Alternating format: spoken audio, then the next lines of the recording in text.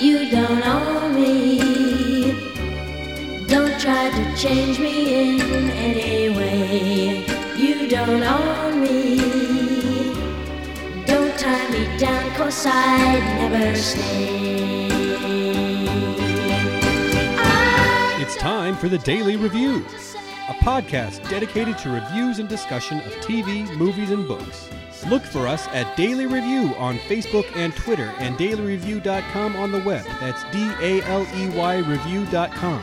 This is Paul. This is Caroline. And tonight we're going to discuss the 5th episode of the 3rd season of Hulu's The Handmaid's Tale. This one is called Unknown Caller. This one had an overarching theme of music and these cassette tapes, a lot of changing alliances amongst all of these people, all of our main players. So we are going to dive in by doing sort of grouping them up in different highlights with different relationships. So we're going to start off with June and the Lawrences. They start off with this safety conversation where June is trying to ask Lawrence, is my husband safe? Do you think they would try to hurt him? Do you think he's in danger? Now, this is something that like all week you and I have been bantering back and forth. Like, did Luke put himself in a massive amount of danger by putting himself out there on TV with Nicole? So what do you think? This idea of would they try to go get the baby? Before this episode, I guessed that the two countries did not have an extradition treaty, and they confirmed that in this episode. They said, well, we don't have an extradition treaty, blah, blah, blah.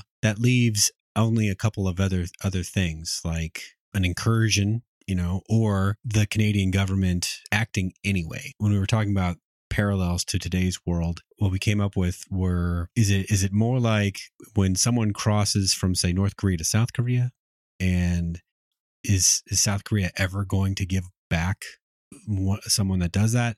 Or is it more like Elian Gonzalez a couple of years ago, like 20 years ago now? Yeah, sadly, we're old now. Where, we didn't have really a lot of strong diplomatic ties with Cuba at the time, but we sent armed dudes in there after him.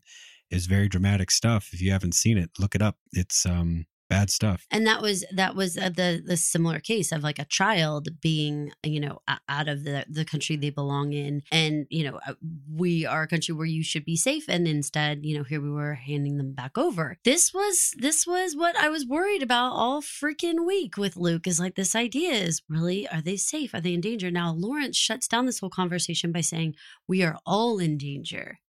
Now, he is such a freaking puzzle that, he could mean like, environmentally, like climate change or the fertility problems. Like, he's so like grandiose in the way that he talks sometimes that like, I just don't even know what he meant. He started out with a reinforcement of the idea that I have, where he is intent on teaching her, right? Yes. So she comes just bebopping around the corner, and out of the corner of his eye, you notice her, and he just says, no. Yeah, he knew right away that she was going to ask a bunch of questions or ask for something, some favor. That also kind of runs right into that paternal streak. I know that shouldn't exist between these two, but remember how I was saying, like, fair or unfair, when the moment when he comes down the stairs and he asks Lydia about how many volts are in the cattle prod, how I took that to be a little bit like a dad telling young daughters to quit messing around on the stairs. This is the same kind of thing. Daughter comes, beep, bop, boop. Can I borrow the card? No. Like that same kind of dynamic happening here. I could see very much where you're going with that. And I agree. He plays such an intriguing role. And I mean, even, zeroing in on certain words, like when she says, do you think they would try to hurt them? And he was like, they? Like, because they is him, them, it's like, it's such a funny, us and them pronoun switch up, like who's us, who is them, who is they, it's all so weird. I thought that the way that the Lawrences played out in this episode was very unique, because much like you were talking about this parental role, Mr. Lawrence offers her a tissue at the end of the phone call. Now, she waves him off, but he seems legitimately empathetic in that moment, that would have been a very difficult moment. And he seemed to actually want to offer some amount of comfort. Now, did you think that that was completely false, or did you think that no, he actually does have that little paternal streak with her there? I don't think he does anything that's exactly false like that. I think he's one of those people that finds truth in everything that he does. Okay. You know what I mean? I do. And in that moment, it seemed like the right thing to do for her. And a lot of no other man in that room would have even thought about it. Oh, no, they definitely weren't. So to that same point, we've been trying to discuss, the complexity of Mrs. Lawrence and this idea of like, is she having some sort of dementia? Is she having some sort of issues here? Her mental health seems to be extremely questionable, at least volatile in some way, but yet she's super lucid. Like after the phone call, she seems extremely aware of the stress that phone call would have been, wants to do what any of us would have wanted to do, which was like console June and try to talk it out with her. And I thought that, she ends up sharing more about herself and Commander Lawrence than really June did about her own life. So when the two of them are talking, and it's revealed that, could you believe, Commander Lawrence Paul is actually the king of mixtapes. I guess that's probably a dark secret of a lot of guys in that age range. They're not all Randy Marsh or one of those kind of characters that you would expect to be like a mixtape king like that. It makes me think of The Middle when the dad Mike is like, he sings into the message thing. Right. It's very like mixtape. He's how like, much he misses Frankie. Yeah, it's so funny. And Neil Flynn comes in the kitchen. He's like, what are you doing? Like he's like dying that's been out there. But so she gives this little spiel to June about how that he always used music to speak to Mrs. Lawrence. And that's how their love language basically worked. And I thought that it was really neat how they played that through all the way to Luke at the end with June and her mixtape message to him. I thought that was really, really a cool like bookend of this episode. This was at the very beginning, and then now we have this, at the very end. And I enjoyed how much that she was able to find that little nugget about the Lawrences and then now try to work that angle. Because so far, we've kind of been looking at each other like, what is it that June really has that makes her charismatic with these people? Like, why does she seem to have any influence? With Fred, okay, they have this funky history. They went to Jezebel's. There's a whole lot of Scrabble. They've got some time together, right? But with these other people, like she doesn't have the gravitas, if you will, to be able to influence what these people are doing. So now we finally have this little microscopic nugget that somewhere in this fucking house, there is a box of mixtapes. And if you could get your hands on them, and if you could somehow get them like moved upstairs somewhere where someone might play them again, you could influence this couple. And I thought the idea that Mr. Lawrence probably still has a little sliver of this, in his heart, no matter how much he's changed, he's still the man you love somewhere deep inside there. I thought that was actually reasonable. Sometimes when we see June have influence, it seems very far-fetched. Like, why would anyone listen to her in this? And why wouldn't they just slap her in the face right now, It helps that she hasn't actually had any ceremonies with Lawrence, I think. I agree with that. I think that tends to make the wives in question a little bit more on edge. Right, not thrilled. For sure. Right. I agree with that. Speaking of Commander Lawrence, this reminded me, now that you were talking about it, for being an author and a guy who can turn a phrase that in very enigmatic ways makes you think, like, what's his actual meaning here? Because this could mean several different things. I think he tends to like to use music to communicate to people emotional things, like how he did with Walking on Broken Glass last season. That wasn't just a coincidence that he turned up the radio, right? Right. That was a little message, I guess, to Emily. Okay. And so I guess if I'm interpreting what you're saying correctly, maybe the way that he is so analytical with his thought process and the way that he speaks to people in this I always go back to this like researcher scientist kind of way. It does make sense that in order to express emotion, he would actually need to like employ a tool like music, because his analytical brain, like say maybe Sheldon in Big Bang Theory, there needs to be some sort of extra external way to show, your love in some other way than just someone trying else to use says your it words. better than you. Yes. Basically. Perfect. Yeah. So it works. I mean, it actually works. Like we see that by the end of this episode, Mr. Lawrence is playing music in the parlor with Mrs. Lawrence. Now it's still awkward. They're still very cold is too strong, but aloof with one another. You know, he's tried earlier in the episode to say something like, did you do something different with your hair?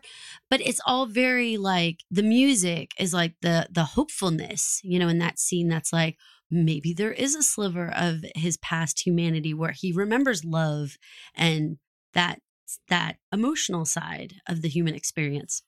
It was just a sliver. Just a sliver.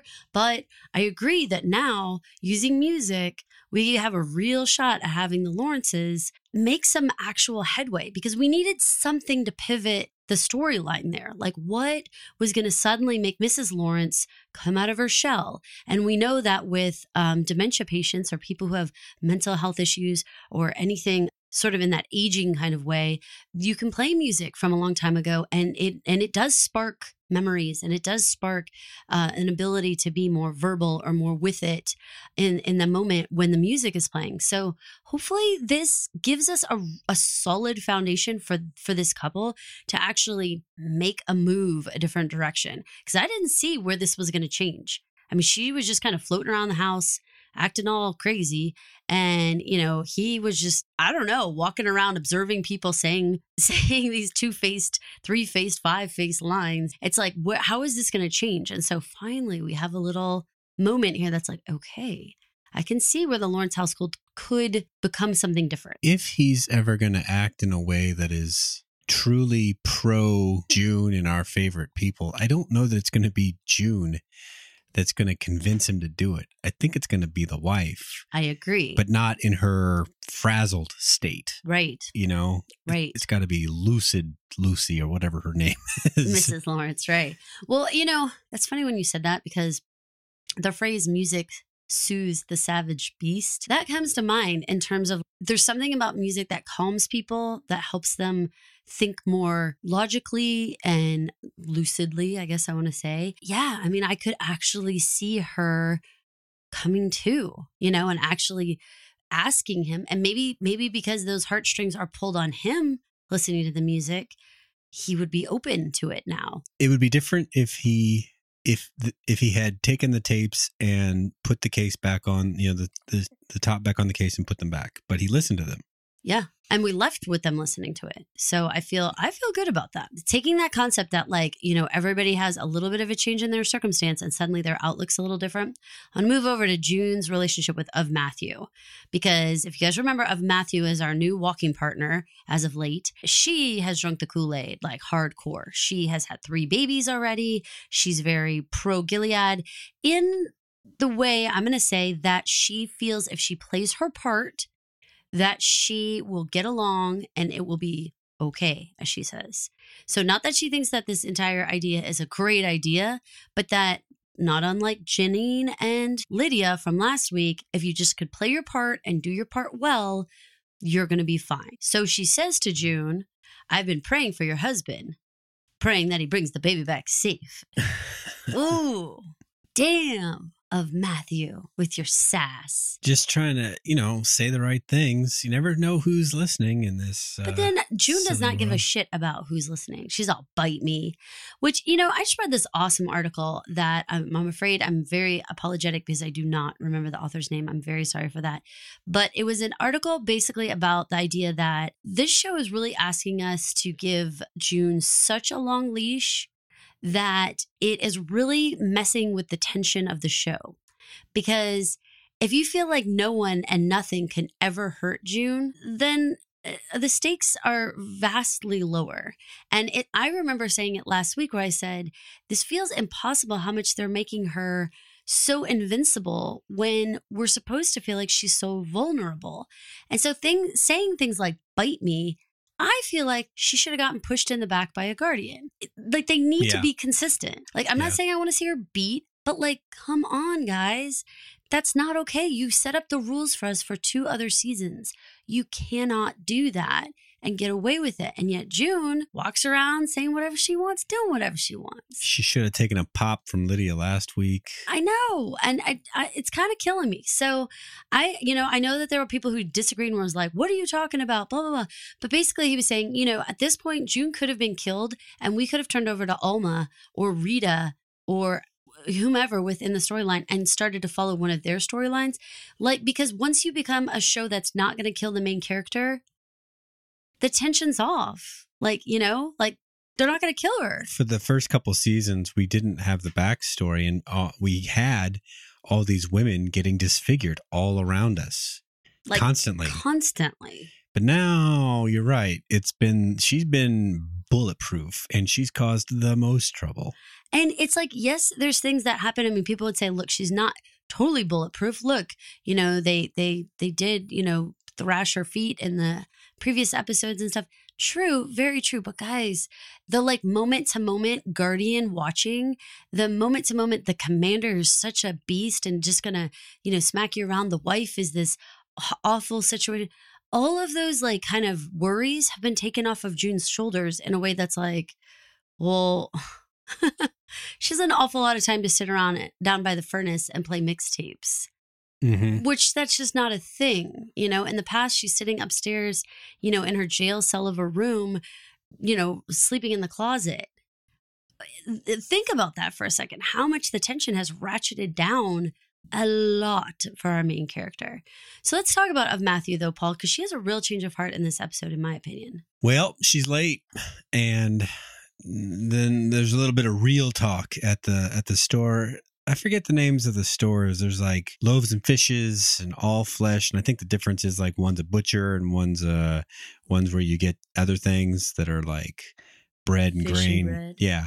I don't know why they have these weirdo names like that. Well, they're from the Bible. All Flesh. That's that's a biblical term for a butcher. I mean, I don't know if it's a biblical term for a butcher, but I certainly understand that it means meat, right? What strikes me about the grocery store is how much it looks like a pharmacy. No, it looks like a children's museum version of a grocery store. All the cans just have a picture of what the food would be, and it's brightly lit, and there's very few cans on the shelves. Really, it's can't have you women reading. I mean, yeah, shit. But it just the way though, I didn't think about it like that. I took it how much they were infantilizing them, making them these children. And when you put them in this setting that looks like a play school setup and literally a children's museum grocery store, there's something about it that seems so pretend and so fake that it goes far beyond the not reading. It's the actual making them look like children. Do you think, Gilead takes over some of America, and in that part of America that they take over, there's a couple different beans factories and a couple different ketchup factories and all that. But but when it comes time to, make Gilead, and they have these stores where they just put a picture of ketchup on ketchup and beans on beans, and they just put on the store. Does that mean on the same store shelf, because it's all just beans, right? You could pick up one can and it would be one brand of beans actually on the inside.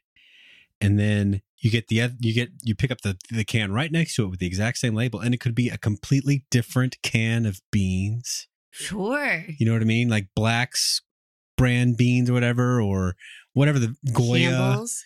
Or yeah, I don't know that they make beans. Pork and beans. Sure, pork and beans. Do. Okay, but you get my point, right? Yeah, that's Wouldn't hilarious that you're taking that to be you would be the reporter in Gilead who would totally dig up that scandal and be look, I have the reason we're going to take Gilead down. They've been putting bush beans inside of a Campbell's bean aisle. That's hilarious. Well, could you imagine trying to get ketchup? I think that's why the readers are always Heinz off the thing, but instead you get that other kind that's not Heinz. It's all watery and gross. I think that's why the Marthas are always so pissed off when the groceries come home. They're always ripped. right? Every They're single never time. happy. Martha's always like, God damn it, this is what you brought me, because maybe it is like mystery meat inside those cans. Like, you don't know what you're going to get. Maybe you open it up and it's like SpaghettiOs. Maybe you open it up and it's like, squash. Like maybe they do just put whatever labels They on just put stuff. some like wavy lines on the can. It's like- Who knows? I mean, to me, I find it fascinating that they took the time to do things like that, because it's one thing to take down street signs, or it's one thing to, take the books away. It's a whole other thing that somebody has to sit around and print those labels with the pictures on them and, like that kind of thing. Like, that's a whole other thing. I mean, they could just have a bin of cans with one picture of beans on it, like above it, like a sign. Everything in this bin's beans, instead of having to freaking like glue labels on every single Well, one. they had some of that. But that's where it makes me think it's like a children's museum where there's like only like 3 beans on the shelf. Because if you remember when they would go, they'd say, oh, they had carrots today or whatever. As if Yeah, that's right. sometimes there's not any carrots at all, because who the hell knows who's printing the carrot labels, Like, I don't know. Maybe they're not, they got strung up on the wall that week. So I'm with you wholeheartedly, but let's get back to Of Matthew P, because this is an important part. So her pregnancy is really her pivotal moment to be like, holy shit, this is number 4. Suddenly her tune is a lot more like, I'm glad that your baby, Nicole, and your husband are safe. Period. End of sentence. No, and he should do the right thing and bring him back to none more of that. Like, she seems to legitimately be taking that step that June needs her to be taking to become a viable partner in all of this. Wasn't the suicide bomber from last season the previous true believer that was in the walking groups? Wasn't she like the previous one that was like, Gilead is so great? Point of me mentioning that, whether or not I'm correct, is that she has all the makings of the next, like, The one who all breaks. in. Yeah, totally Yeah. breaks and does something spectacular. I think that's part of this story, again, that we have to keep going back to, is that everybody has a breaking point.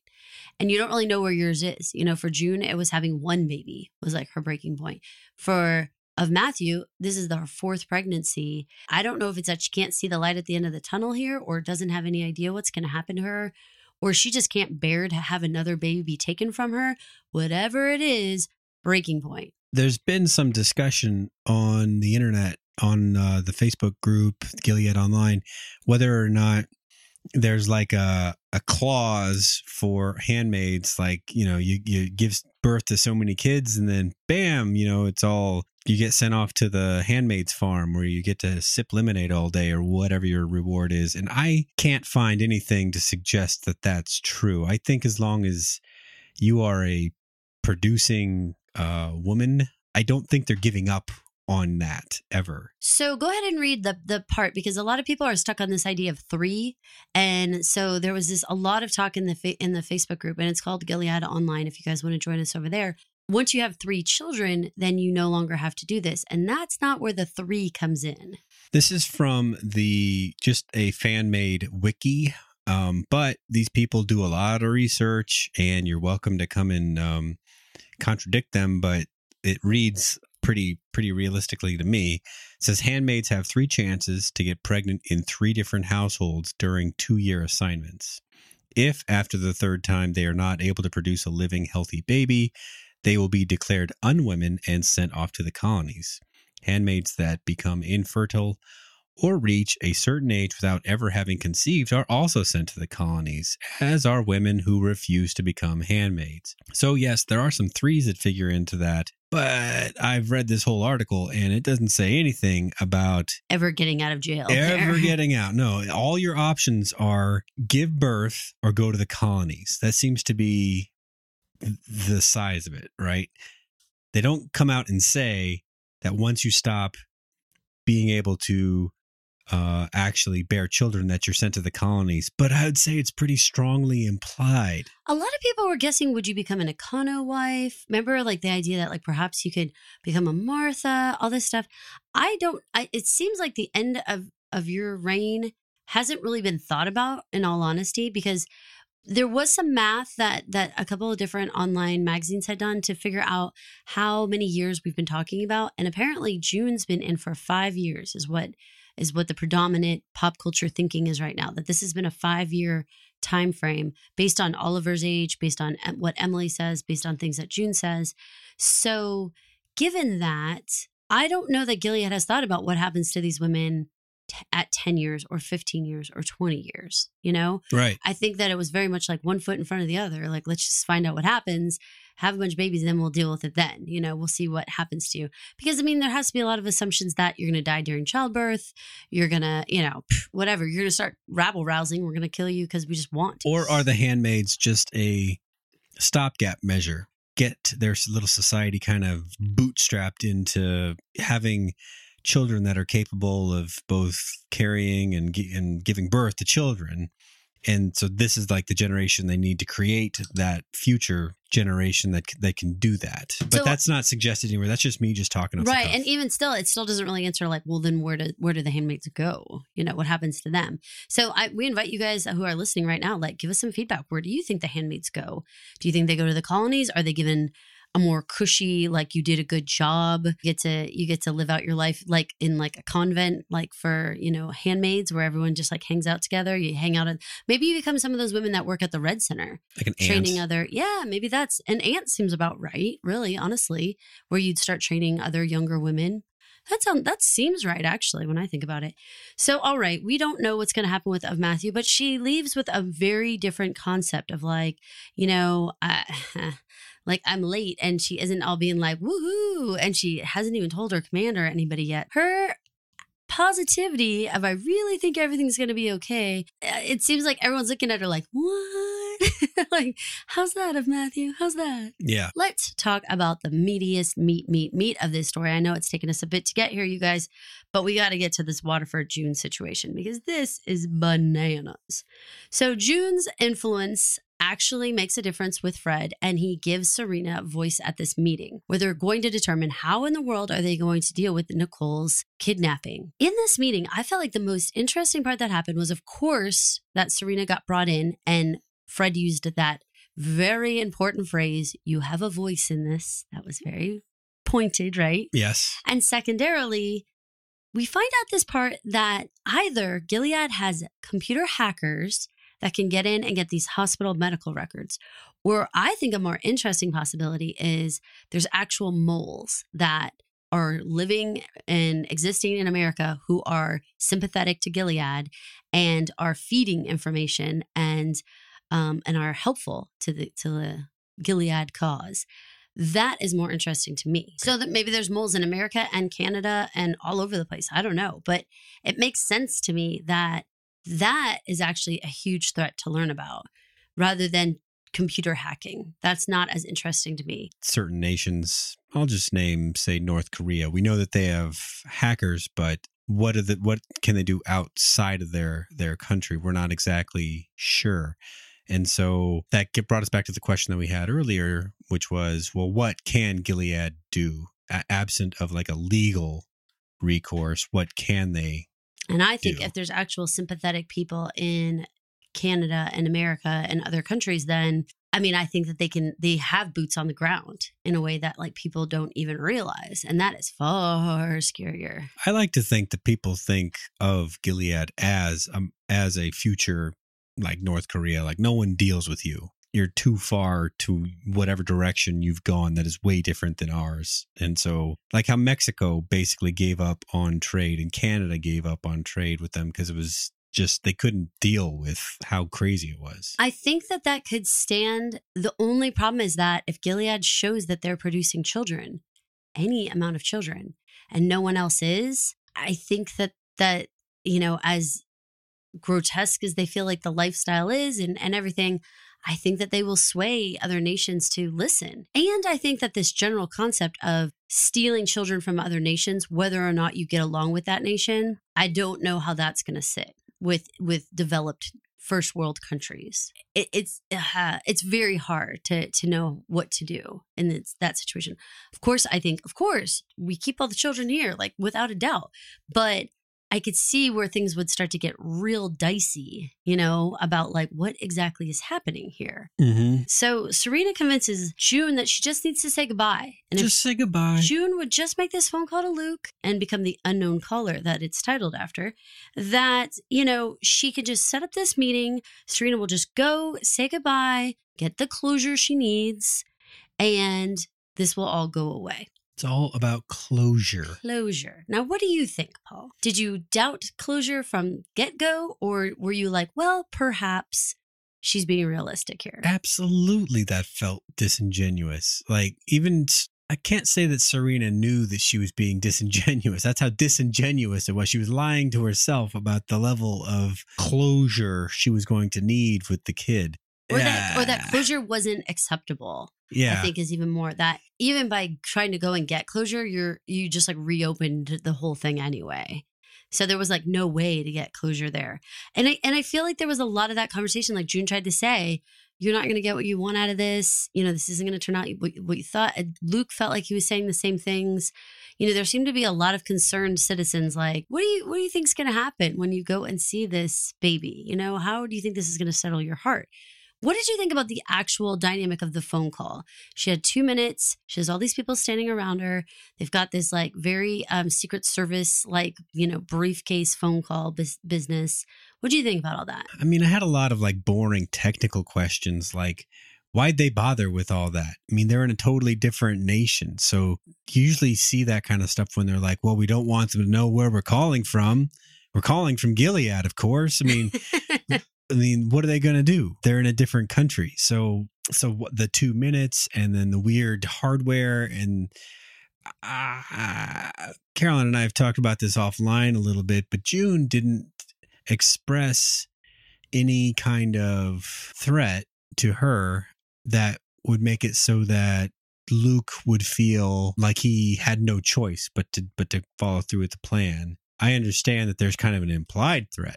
You know, your wife is basically behind enemy lines, making you the first phone call you've heard in several years. Yeah, 5. About this. There's an implied threat there.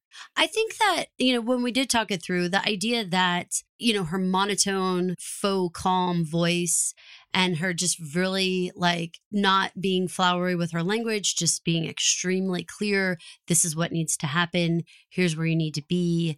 You know, these types of things. I mean, they're indicative of like a hostage phone call. And so I don't think that she needed to say like, I'm in danger. Like we all know she's in danger. Like he knows she's in danger. Everyone knows she's in danger. Like, I don't think that there was anything that she could say that would make her circumstances more clear to Luke. Like, I don't know if she could be like, I don't know if you're implying she could be like, I'm making this phone call against my will. Don't actually do it. Just the whole way that the whole thing went down felt not right. Okay. Like, I know we're going to get into it in a minute to just obviously discuss when they meet, but why wouldn't they, I don't know, snatch freaking Serena when she comes along and be like, we got the baby and we got Serena. Why don't you give us back June? Maybe we'll give one of them back. Think creatively here, Canadians. I mean, shit. Well, that is part of this question mark, though, about this whole idea of like, if Gilead is a recognized nation, then you can't be snatching people. Like that's, and it's weird because on one hand, it's like, you can't because that's not like civilized. And yet it's like, but Gilead is snatching our people and doing all this kind of stuff. But it's like, it's this weird, like, just because they do it doesn't mean we can do it, you know, and doesn't mean that we like sink to their level of the way that they behave. That's how it feels. Now I'm with you. Like, I think there's a lot of things Canadians could be doing, especially after we saw how close Emily really was. It's really hard to believe that like a whole lot of people couldn't be getting across on the regular. Why wouldn't they be having this meeting at some sort of official state level? I don't know the right Canadian term, but I assume that there's something akin to an American embassy in Canada, because America still exists. It's just much, much, much smaller than it was. Okay. So I'm sure there's an American embassy. That seems like the right place to be having this discussion, doesn't it? Well, I appreciated this whole idea of it being a public place, but it implies that there's some sort of safety in public, which is dubious because I don't feel like anybody would do anything necessarily. Do you know what I'm trying to say? Like, no, they wouldn't. And in fact, you're this dude holding this this baby who you don't really match, and then there's this woman, and you're having this tense conversation, and there's all these eyes on you. I mean, it's not easy operating just under scrutiny like that, where you need to say or maybe do drastic or harsh things for your own self-interest. You know what I mean? Because it's like, well, what if these outsiders involve the authorities or something like that? And yet the authorities are like already involved. That's the part that gets like super weird. You just got this one dude. Are you talking about the Guardian? Yeah. No. The diplomat guy. See, I kind of think that, I mean, of course, I don't believe that it was just the diplomat. I mean, you don't think that there were like other like plainclothes people? I would have rather had this shit like with recording devices in the room and our armed guys, you know, around the doorways. I agree. Sniffer dogs. I'm not quite sure why they played it out this way. I mean, I don't know. If I would have even done it, I mean, I'm sorry. I would have need like something from me to be like, you know, that it's for real, that you would that I'm really asking you to do this. Yes. Because there's no part of that conversation on the phone call that actually leads you to believe that June is actually like, yay, you know, like it almost seems like, I feel like he should have asked her something like, if you really want me to do this, tell me where our first date was, or something like that, where like the people around her couldn't know whether she gave the right answer. And so she could give an answer that could give the information to him without outing herself. Luke and I aren't the same guy at all, but if I'm say Paul in this situation instead of Luke, let's just say you're Paul, I'd be thinking, my wife just got this baby to me, and now the woman that she got the baby away from wants to come and say, quote, goodbye. I'm going to be thinking, my wife just got the baby away from you. And I assume that's for a good reason. Why? Like you're a nation keeping women hostage and raping them. Right. So why I'm sorry about your goodbyes, but your goodbye already happened. It was in Gilead. That was it. I agree. I felt like there should have been something more that was being said, or something more that like Luke was going to get out of it. Like they say something like, we will bring Hannah for a visit with you. Something, I don't know, anything. He could have asked for something in return. June has a "you owe me" one. Yeah, but she's gonna have to honor that, you know. And I don't know. Obviously, as we move along here, Serena is a turncoat. All right, so we have the phone call, and then we have this preparation period where Serena is going to gather these things to go. What did you think about this necklacey, pendanty prayer thing she has to give to the baby? Oh, the whole thing with the pictures and the necklace and all that, like it felt very gaggy to me. I don't know why. I can't explain it better than gaggy. I guess we're supposed to understand that even in the short amount of time that they had to quote unquote bond, that Serena had been hinging so much of her sanity, I guess, on believing that this is a viable system, you know, this handmade system, that she needed it to work so goddamn bad that she had to make herself believe that this is my daughter. And what's so crazy though is like, how do you go from that and then, yeah, you're right, let her go ahead and go? Like it really does beg the question of like, you're right. Like you have to buy into the system so hardcore, and even to have that need to say goodbye, like you have to have this idea that she is so bonded to the baby. But then it's like, then why'd she ever let her go? It's like a heart-head thing, maybe. Yeah, I'll go with the heart-head thing. I'm not sure which is the heart and which is the head in the situation. I think the heart is loving the baby. And wanting the actual best for the baby. I think the head is saying like, she's never going to learn to read here. I don't think your heart thinks that. Rita gives this unexpected package to Serena, and they do this like hanger walk, her and Fred, which I love the music that they used in that. It was very The Leftovers. I totally yeah, loved the it. chords sounded oh my God, close. So good, so good. If you guys have not listened to Leftovers music, it's Max Richter.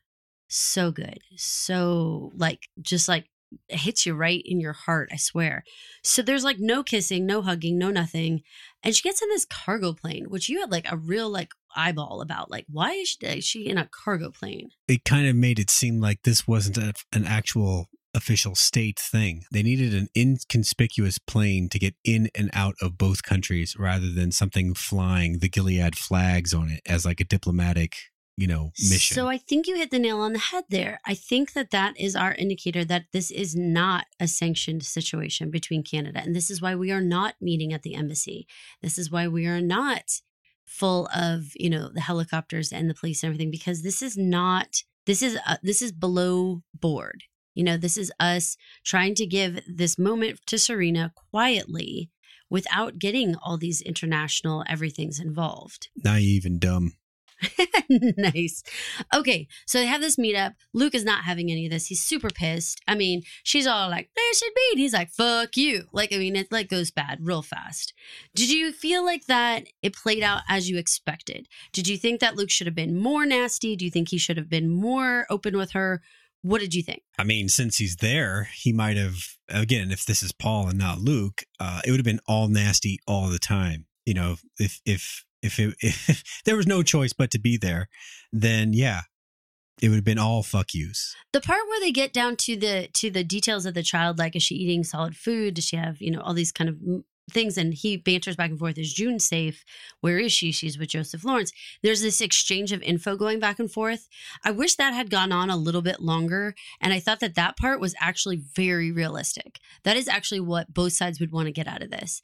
This is the chance for Luke to say, like, where is she? Where is it located? What's the name of the commander? What other things do I need to know? Like, those kind of details.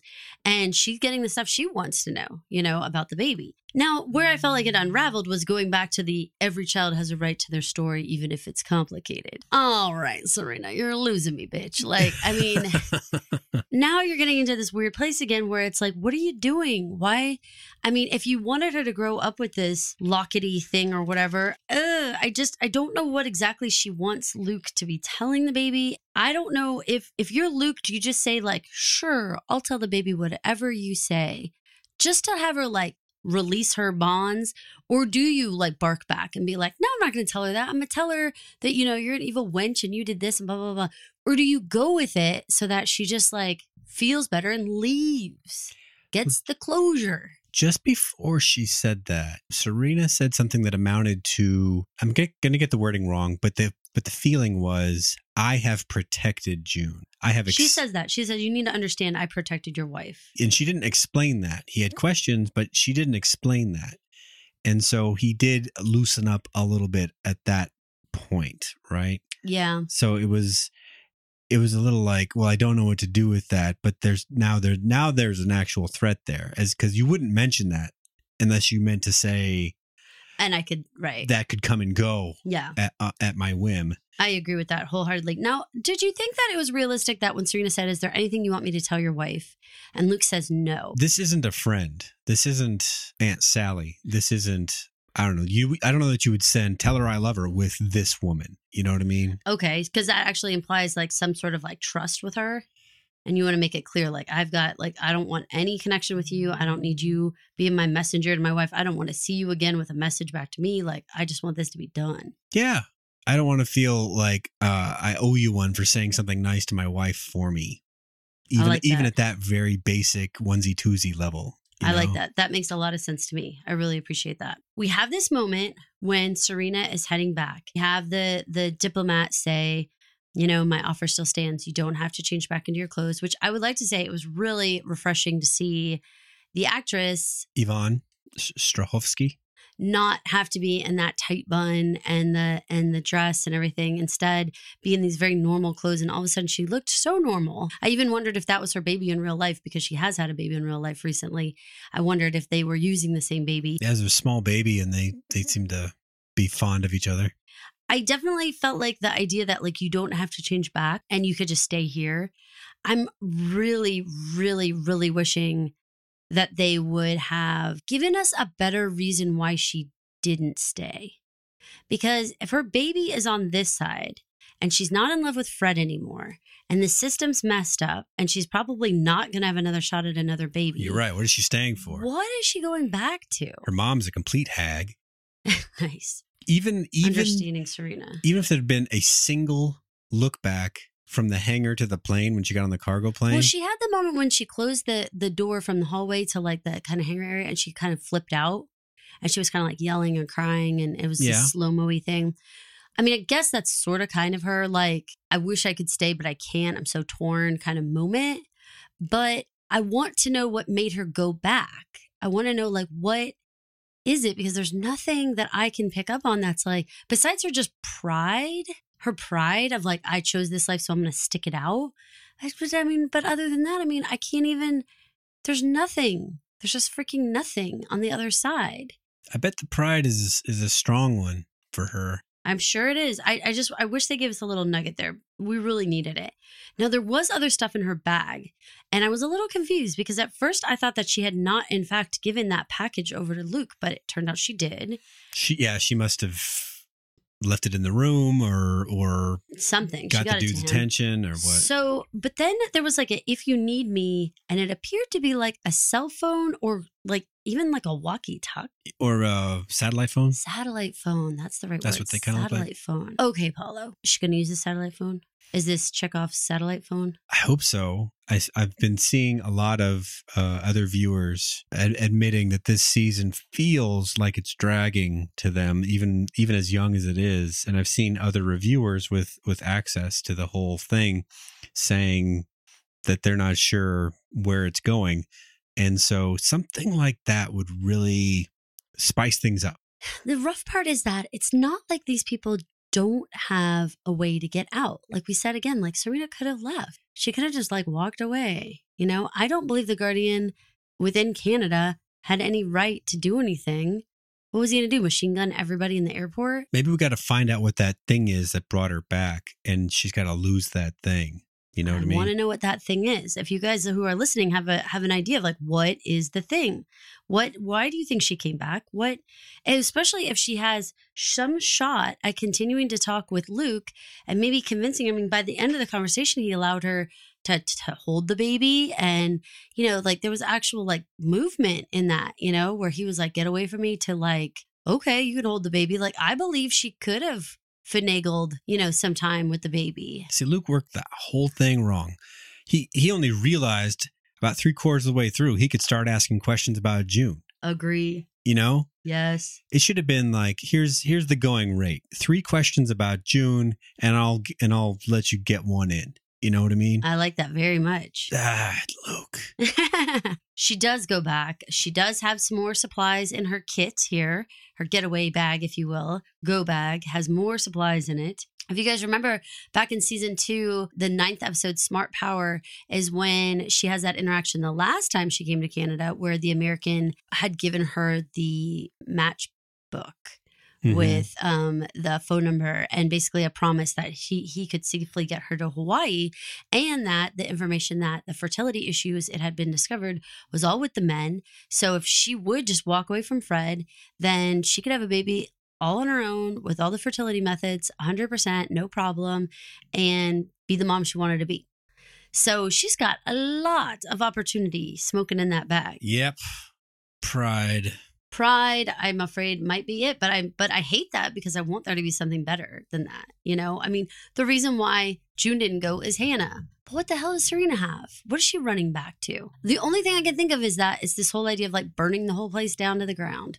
But it just still doesn't. It just doesn't jive. It doesn't jive yet, guys. Not yet. I don't know. We'll see where that goes. Okay, so now we have fork in the road of our 2 post-meeting scenes. So we have Luke with he opens up the package that he gets from wherever, the Canadian people. It is the message from June. And this is a very nice little part of the story. If you watch a lot of serialized television, one of the more maddening portions of serialized television is where the flow of information is sort of artificially constricted to draw out the drama, right? Okay.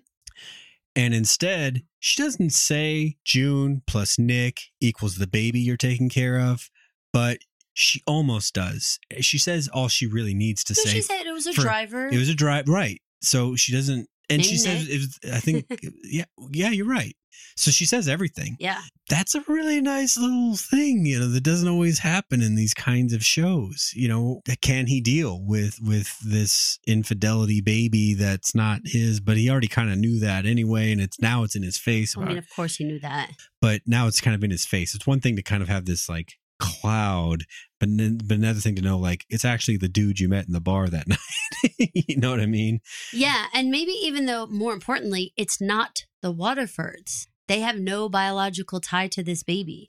And I think that part should be important. And I hope that tape maybe actually helps whenever this next part happens. Good freaking call. Because if it's not the Waterford's baby, if it's not Fred as the father, then June's going to get in so much trouble because he's got to use the tape. He's got to use the tape to get the right. Am I playing this out right? Yeah. Okay, so let's talk about this for a second. Okay, so we have this really freaking intense scene where June gets hauled away and this super creepy get naked time, and she's given this brand new dress. I had no effing idea what was going to happen. Did you think we were going to a torture chamber? Well, I thought we were going to a you're in trouble area because if you remember that time when they hauled off Emily and they hanged her lover. Do you remember that? Yeah, and they cut her clit off. That's what I remember. Well, but that's not the part in the van. The van, remember, they just had them in the van for a second. It had no features on the inside of the van. And then all of a sudden they just come in, open the door, take the woman out, and you can see them hanging her by a crane as they drive away with Emily. Yep.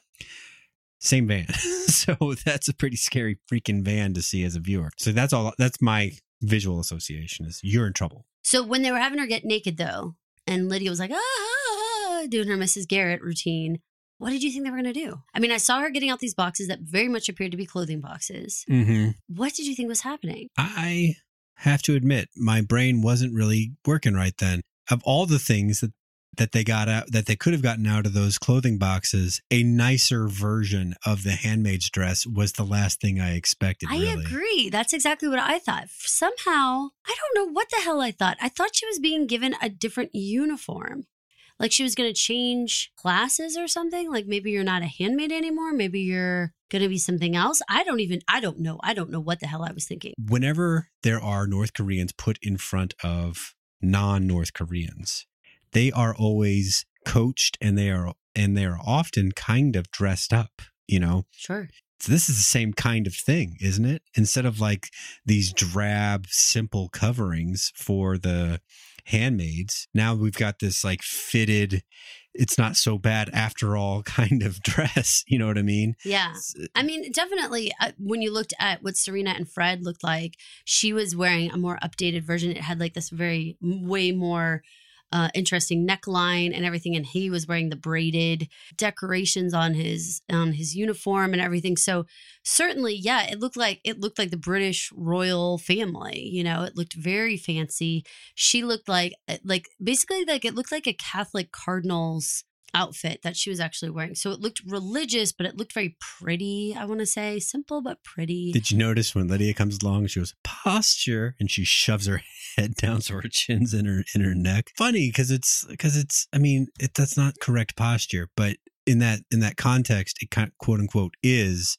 But for the rest of the universe, holding your head up high is correct posture. Requesting this entire situation now. I mean, we all saw this coming, right? I mean, we all saw from the second that they were like, "Can you identify Luke in this, iPad video? Is this your husband?" Blah blah. I mean, we all saw this coming. That there was going to be a public plea. There was going to be this plea to the Canadian government to get this kidnapped baby back.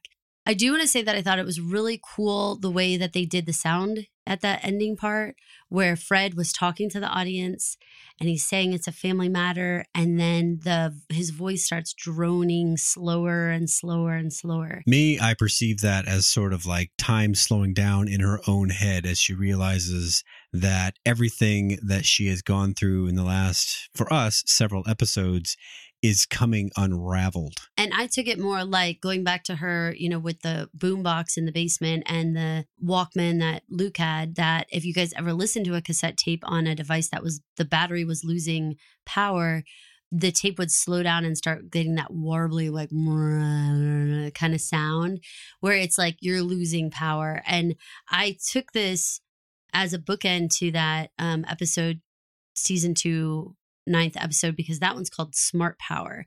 And so then I was kind of like linking this to that as like her power is like seeping out of her, you know, we're like watching it happening. It's all going to get out of her hands, you know, like that's the thing. Like this was an agreement between her and Serena and Luke. And now government officials are going to be making decisions about her baby. Save that baby. He's got to use that tape. But to use that tape, the Canadian government's going to be like, how'd he get this fucking tape?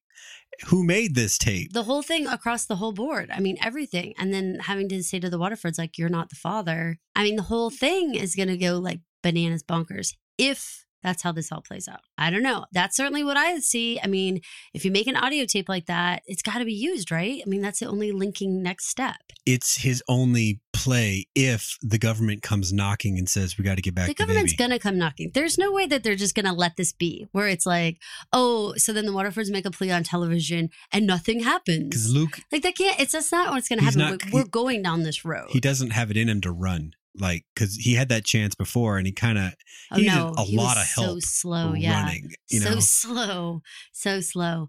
You guys, the last thing I wanted to mention in this episode was the continued use of this fire symbolism. Like when Mrs. Lawrence and June were sitting, there was this first influence about music. They're sitting by a fire, and then June goes down in the basement and she's sitting by the furnace, and it's a matchbook that Serena was given, that she's carrying with her. And all these little moments of fire and this whole, again, going back to this chant that we have about burn this mother down. I just see lots and lots and lots of uses of fire that I keep my eyes wide open for. You know, what's interesting is that in our lives, just as middle-class people living in suburbia in a first world nation, our contact with fire is minimal. I mean, we use it in controlled situations like internal combustion engines or a birthday candle, water heater, or things like that. But now hold on. You have no connection to your internal combustion engine. I know that's exactly right. That is exactly what I'm saying. Here's what I can think of, like 2 times I actually have any interaction with fire. Ready? 1, lighting a birthday candle. 2, lighting a regular candle for a nice smell. That's it. I don't have any connection with fire other than that. But in this show, they're quote unquote, shall we say, playing with fire all the time, constantly, all the time. Like candelabras, Franklin stoves, and things. You know, everything. There's fire everywhere, even the smoking scenes. So yeah, I think it's interesting, and I think it's happening faster and faster and faster. And it's interesting to see who's controlling the fire and when. So thanks so much for listening, you guys. Thanks a lot. Catch us on iTunes or your preferred podcast software. Our website, dailyreview.com. That's DALEY review.com. Facebook or Twitter or wherever you find us. Please leave us a comment and a rating to let us know what you think of the show. Thanks for listening, pod people. Thanks for listening to my mom and dad. You don't have to go home, but you can't stay here. Just go home, folks.